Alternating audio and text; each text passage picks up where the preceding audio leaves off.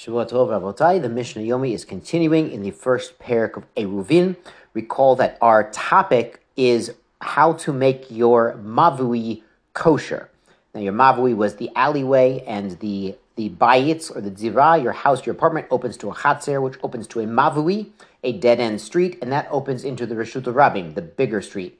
So to make a shituf mavui, which is joining the reshuyot, joining ownership over all the houses in the mavui, so everyone can carry in their mavui. So you need to do something to the entrance between the mavui and the streets. We were on the topic of the lechayayin, the side posts. We said there's a top post, a korah, a beam going across, and side posts. So Mishnah Zayin, we're in Parak Aleph Mishnah Zayin, Bekol Osin lechayayin. You can make these side posts at the entrance of your mavui out of anything. Afilu b'devar sheyesh bo ruach chaim, even something that's alive. So if people tied their camels or their donkeys to the side of the, right there at the entrance between the alleyway and the public street, that would be adequate, provided they're 10 tefachim tall and they're tied there.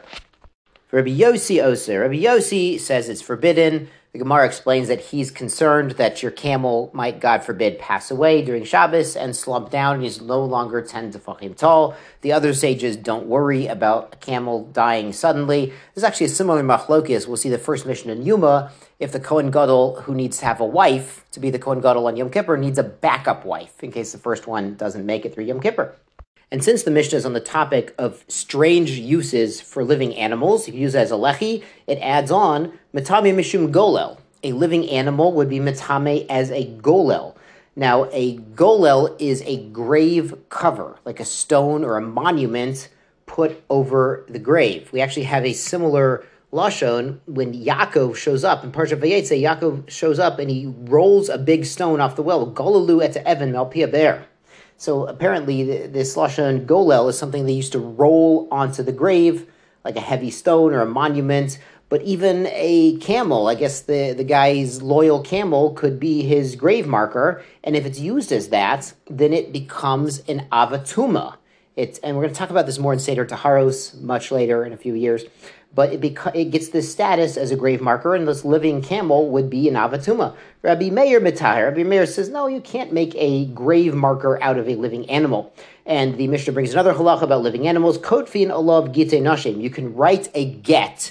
If a man is divorcing his wife, he gives her what's called a sefer kritu. It's a document of separation. He could write it on an animal. Rabbi Yossi Galili Paisler. Rabbi Yossi Galili says it's not fit to be used as a get. Now, how are you going to write a get on an animal? So it was actually, there's a makor for this. They used to write things on the keren ashor, on the horns of an ox.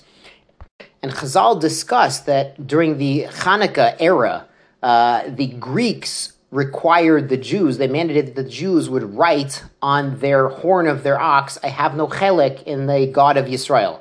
And that was like the ancient bumper sticker, was to write something on the horn of your ox, and you're walking around with your ox, and everyone sees it written on the horn of your ox, and they see that it's a bumper sticker. So theoretically, you could write a get for the wife, soon to be ex-wife, on the horn of an ox or the hide of an animal as well. Rabbi Yossi again says it's invalid because it's a sefer. Has to be a sefer, a scroll written on parchment, written on inanimate objects. So he says it's possible. Great. On to Mishnah Ches. Shayara is a caravan. It's 3 or more people traveling together. Shechonta bevika. And they're making camp on Shabbos in a bika. Now, a bika is a valley, and the Mishnayot and Shabbat say a bika is a Carmelite. So it's not a Reshut Rabim, because there's not a lot of people going through this bika, this valleyway, but it's not a Reshus HaYachid either. It's not an enclosed area.